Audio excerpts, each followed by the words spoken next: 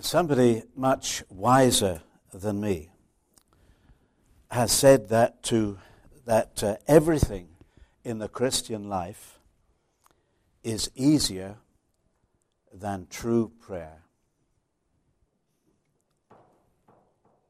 It's easy to say prayers,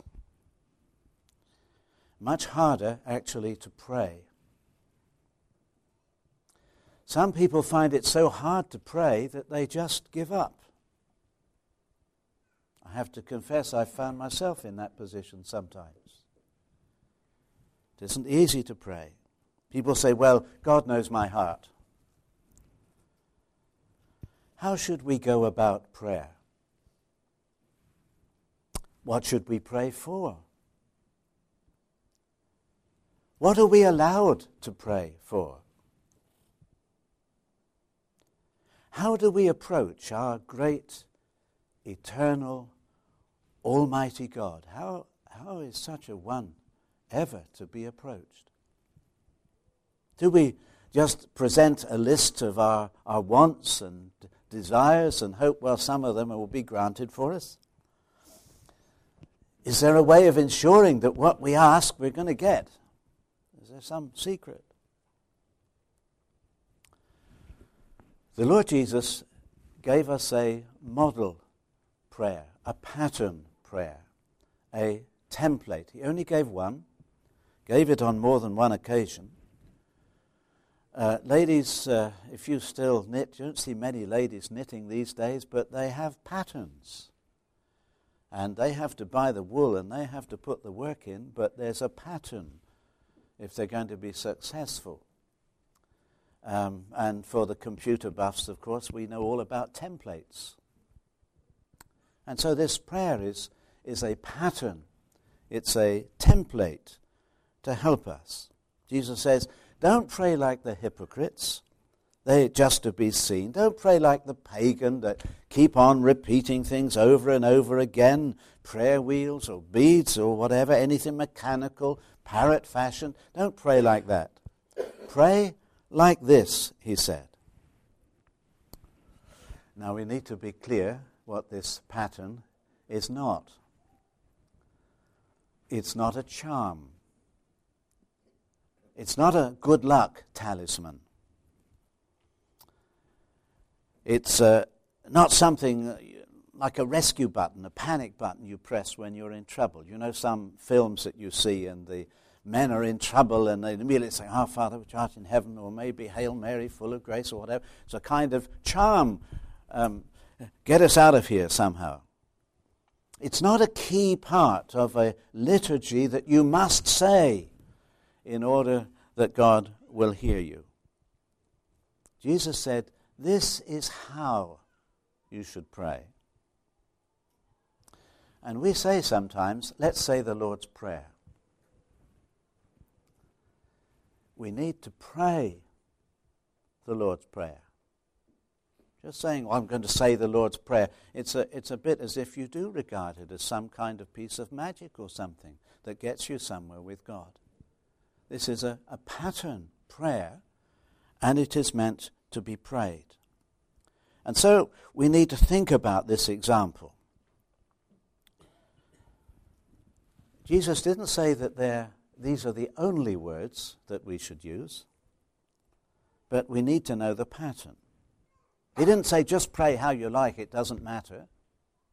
He said when you pray, pray like this. So it's very important for us to think about the Lord's Prayer. It's the only pattern that he ever gave about prayer. He did talk about prayer and about persistence in prayer and all sorts of things. This is the only actual pattern that he gave us. And I think as you look at it, you see that it is a complete prayer. Just let's summarize it. It starts, Our Father in heaven. And then there are two groups of three prayers, three requests. And then after that comes an ending which didn't occur in our reading, if you noticed. But often as we pray together, we say, For thine is the kingdom, the power, and the glory forever and ever. Amen. Now those words go back very, very far into early church history, such that those words actually occur in the old authorized version or the King James version of the Bible. But as people have studied the ancient text, they feel that possibly they weren't there originally. But there's nothing wrong with those words. They're a kind of doxology, and they refer back to the rest of the prayer. And it's perfectly right for us to use it. So you have our Father in heaven, and then you have these two blocks of three. First, God's concerns. Your name, your kingdom, your will. Hallowed be your name, your kingdom come. Your will be done on earth as it is in heaven. And quite possibly, on earth as it is in heaven applies to all three. Your name be hallowed on earth as it is in heaven. Your kingdom come on earth as it is in heaven, and so on. God's concerns. Now, often we tend to rush in with our thoughts and our worries and our requests. But Jesus is teaching us that we put his concerns first, his interests first. We start with a concern for God and his glory. And then the second block of three requests: give us, forgive us, and deliver us. Every aspect of our lives is covered in these three. Give us this day our daily bread. Forgive us our sins as we forgive those who sin against us. And deliver us from evil. Lead us not into temptation, but deliver us from evil. Every aspect of life, our bodily needs, our needs of forgiveness, and our need for spiritual protection. It's all there. And when we have truly prayed this prayer, we will understand a lot more about what we should ask for ourselves. So let's look at it very briefly. We're not going on for a long time this morning, but let's just look at it briefly. Our Father, it starts. Now, we may address the Holy Spirit in our prayers. And, an old hymn will give us an example, for instance. We used to sing, Spirit divine, attend our prayers, make this house thy home, asking the Holy Spirit to come to us as we come and worship together. That's not wrong. And we can pray to our Lord Jesus Christ. And, a verse came to mind that's almost 1,000 years old, Bernard of Clairvaux. Jesus, the very thought of thee with sweetness fills my breast. So we can address the Holy Spirit and we can address our Lord Jesus. But generally speaking, we speak to our Heavenly Father. This is what Jesus taught us to do. When you pray, say, Our Father. None of us has had a perfect father. Some of us have had a bad father. But we have a perfect Father, the Father of our Lord Jesus Christ. All that a father should be, he is that to us. Trustworthy, dependable, loving, consistent, teaching and training, patient, compassionate, protective. Our Heavenly Father.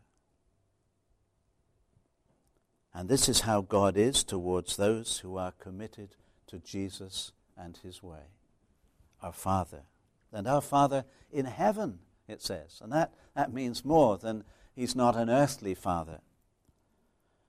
It has to do with his greatness and his glory, his majesty, his knowledge, his power, his wisdom. This is the one we're coming to.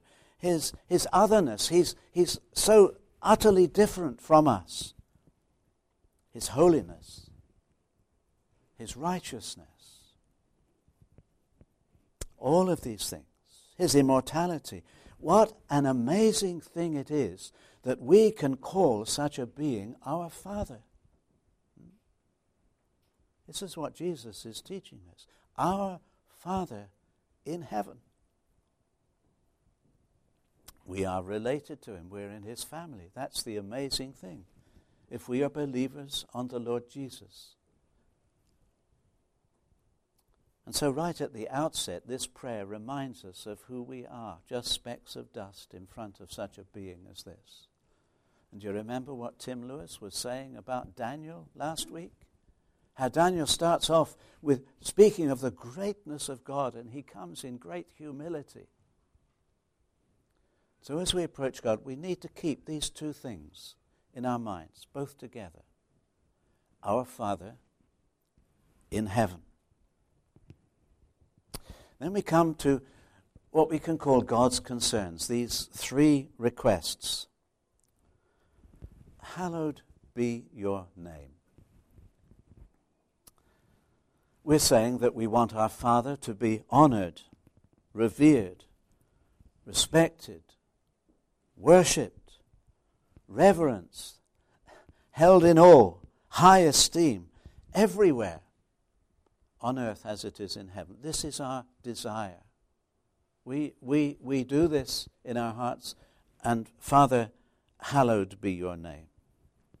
And of course, His name stands for His character and His reputation, for all that He is, for all that He's done for people like us in sending the Lord Jesus, as we were remembering just now, and for all that He's going to do, all the promises that He has made related to His people, His name. It's not a question of keeping the third commandment, thou shalt not take the name of the Lord thy God in vain. It's not that. It is a sense of our admiration, a sense of love, of gratitude. And when the Lord's name is profaned, it pains us. We don't sit in judgment, but we are pained because we know something, just a little bit of His glory. Hallowed be your name. Your kingdom come. And of course, we're not praying for an earthly, geographical, political kingdom. You remember the words of Jesus, my kingdom is not of this world, else would my servants fight. No, the kingdom of God is a spiritual community. It is God's rule or God's reign in the hearts of men and women who are committed to Him. That's His kingdom now. Those who through faith in Jesus, as Paul said, have been transferred from the kingdom of darkness into the kingdom of His dear Son, the kingdom of light. And they want God to rule in their lives, the kingdom. Not exactly the same as being a church member. You can be a church member, you can be an office holder in a church, in the visible church, without knowing God's grace at work in your life. You can be a stranger to that, but you can be a church member, even a church officer. But to be in the kingdom means that God is ruling in your life because of Jesus. And of course, it's an international community. We want God's kingdom to stretch further and further and further around the world, as it is doing today. And we say, your kingdom come. That's what we want. We want an increase too in the maturity of that kingdom. Your kingdom come. Numbers and maturity. We're concerned too for the persecuted in that kingdom. And we're concerned for the reputation of the kingdom. And we're looking forward to the completion of that kingdom when our Lord Jesus Christ shall return in glory and power, and there shall be a new heaven and a new earth. The consummation of all that God has promised, the final end of all His intentions. The kingdom finally established, a new heaven and a new earth. Your kingdom come, and your will be done on earth as it is in heaven. Now this is not a fatalistic prayer. Well, yes, let your will come. We can't do anything about it, and we'll put up with it when it comes. It's not that. But we actively want God's purposes to be fulfilled on earth. We're saying that this is our personal desire and aim. Your will be done on earth. We want to see men and women doing God's will. It's a concern to us. Just take the 10 Commandments for a minute. Just imagine what this world would be like if everybody kept the 10 Commandments. Wouldn't it be a different place? No lying, no stealing, no cheating, no murder, no adultery, no sexual crime, no violence. This is how God intended his creation to live and how he specifically wants his people today to live. So in summary, on these first three, and you notice we're rushing along very quickly this morning. In summary, Jesus is teaching us that we come to God first of all desiring his honor and his glory in our lives, in the lives of all his people, and throughout the whole world. We want to see our Father's name hallowed and revered. We want to see his kingdom spreading throughout the whole earth. And this is our worship and adoration as we come to him. Do you remember Tim Lewis again last week? He said he found very helpful as a guide in prayer, ACTS. First one was adoration. It is exactly the same. Our Lord teaches it to us. Rather than rush in with wants and requests, we first of all honor and reverence him in our hearts.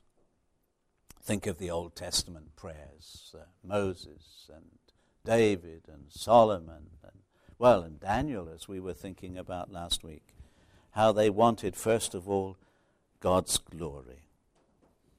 And as I said just now, when we get to there, we can begin to understand what we should pray for ourselves. So let's look at the requests for ourselves again very briefly. These three requests. It starts off, give us our daily bread. Now this isn't talking, everyone agrees, not just about bread, but it's talking about all that we need for our daily lives, everything necessary to sustain life.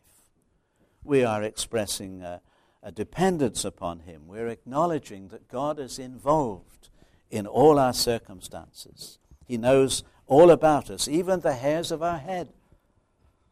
And he knows everything that we have need of. So if you look at the second half of this chapter 6 of Matthew, and Jesus goes on to talk about the things that we need. And in fact, twice in this chapter he says, your heavenly Father knows what you need. Have you ever said to yourself, well, if he knows, why do I need to ask? But Jesus tells us that as an encouragement to pray. Ask him. He knows what you need. It's an invitation. So we may pray for those things which are necessary to us in our daily life. It's not, we shouldn't be fatalistic. Well, he knows what I need. I'll see what he sends. But we are meant to ask him to be in fellowship with our Heavenly Father. Now, we tend to concentrate our prayers very often, don't we, in this little section. We pray for material things, and we pray for health and well-being, and that's not wrong. But you notice out of these three requests for ourselves, the other two are really quite different, and they're talking about our spiritual walk, our pilgrimage as Christians. Forgive us our debts, our reading said.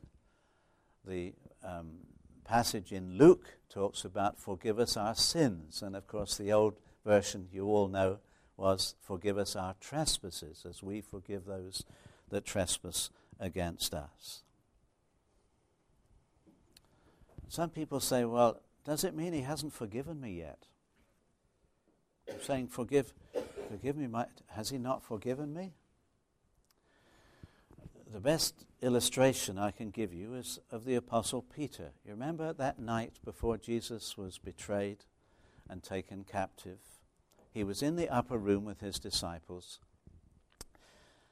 and he took a towel, it says, and a basin, and he went round to wipe the feet of each one. And no doubt the disciples were feeling very shamefaced that they had left their master to do such a thing. And he comes to Peter, and Peter says, "Are you going to wash my feet?" "Oh, no, certainly not. You'll never wash my feet." And Jesus says to him, "If I don't wash your feet now, you have no part with me at all." "Well, in that case, Lord, wash my hands, wash my head." And Jesus says to him, "He that has had a bath needs only to wash his feet." Now, when we come to the Lord Jesus, we ask for his forgiveness. We open our lives to him. We turn to him, and we realize how wrong we've been, and we turn to him, and we look to him as our Savior, and we ask his forgiveness. Then we are completely forgiven and acquitted. We are a forgiven person. He puts our feet on a rock. We're not what we was, or what we were. Sorry about that. We're new people, and there's a sermon in itself. But in our daily walk, our daily pilgrimage as Christians, our feet get dirty. We know they do. We fail. We go astray. Sometimes we do it deliberately. We know. And so we need to ask forgiveness for our daily sinning, our daily falling short. That's what the Lord was teaching his disciples there. And that's what this prayer is all about. When we come first to the Lord, we are forgiven entirely. But we ask him to forgive us these daily things that can mar our fellowship with him.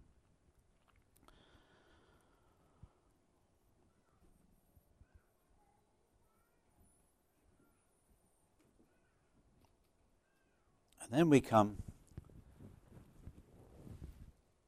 forgive us our sins or our trespasses as we forgive those who trespass against us. You notice our translation put that in the past tense.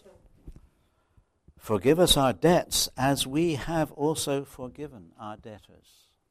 Some translations put it like that. It isn't forgive me and I will forgive other people. And did you notice in our reading that this is the one thing that the Lord emphasizes when he's teaching about prayer? He gives us this model prayer, and do you notice there were 2 verses afterwards? He says a forgiving person will be forgiven. An unforgiving person will not be forgiven. Now, we can't read this as a kind of bargain, because we cannot do anything to merit our forgiveness. That's clear right through the New Testament. But what he's saying is this, that when we really realize how much we have been forgiven, it enables us to forgive other people. Nothing compares with what I have been forgiven and what people can do to me. That's what he's saying. And he told a story about this. Again, you'll find it in Matthew's Gospel, chapter 18, and we're not going into it this morning. But if this is a question that troubles you, read this story in Matthew 18. Christians are forgiven people, and they are forgiving people. Willfully and persistently to refuse to forgive is inconsistent with being forgiven. Well, that's tough, isn't it? We may have struggles over forgiving certain people. We may have struggles about forgiving certain things. But it remains true that what has been done against me is small compared to what I have been forgiven by God. Now, we may not see that. Perhaps we need to ask our Father to show us how much we have been forgiven. But that's what's behind this prayer. Forgive us our trespasses as we forgive those who trespass against us. Lead us not into temptation. The same word means testing. Lead us not into temptation. Lead us not into testing. And we are asking for protection from all forms of evil and from the devil himself, that our fellowship with our Heavenly Father may not be broken. We're expressing distrust of ourselves and putting our trust in Him. We realize that we are vulnerable, liable to fail. We fall easily. Just again think of Peter, that same time in that upper room just before the Lord was betrayed. And the Lord says to his disciples, you know, you're all going to fall away because of me this night. And they look at him probably aghast. The Lord says, yes, that's going to happen. And Peter says, oh no, Lord. It may be true of these. And he looks at the others. But I will never do that. You don't know me, Lord. Just you try me, see what I'm made of. And you remember what a bitter lesson he had to learn. We need the Lord's protection. In fact, the Lord said to him, I've prayed for you that your faith fail not. And so we pray, deliver us from evil, from the evil one. We confess to our Father that we're weak and vulnerable, prone to sin, liable to be defeated without His strength. So then, our Father, prayers about God and His concern, prayers about our concerns, and then the doxology. For thine is the kingdom. Yours is the kingdom we're talking about. Yours is the power. You're able to do all of these things. Yours is the glory. We want your glory forever and ever. Amen. What a complete prayer this is. It leads us to worship and adoration. It prompts us to honor God, pray for His concerns. And then only after that come our petitions for ourselves, for our personal needs, for forgiveness and our relationships, for protection. You notice the balance, what comes first, what comes after. And you notice the balance in our own concerns, our own needs. But two of the three petitions to do with ourselves are for our spiritual well-being. This is the pattern that the Lord gives us in prayer. Someone has said that you can take each line of this prayer and regard it as a heading.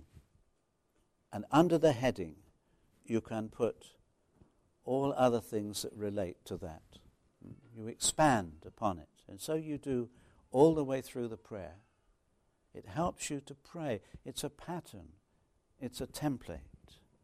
And perhaps in our groups this week, one of the things that we will do is to discuss what we would put in under those headings.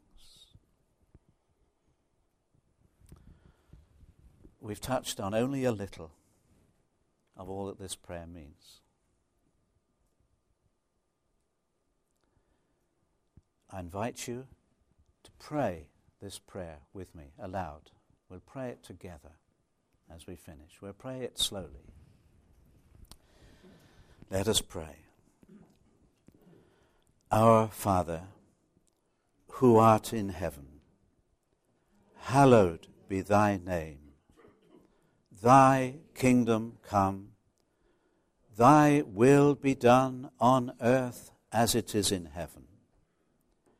Give us this day our daily bread, and forgive us our trespasses as we forgive those who trespass against us. And lead us not into temptation, but deliver us from evil. For thine is the kingdom, the power, and the glory, forever and ever. Amen.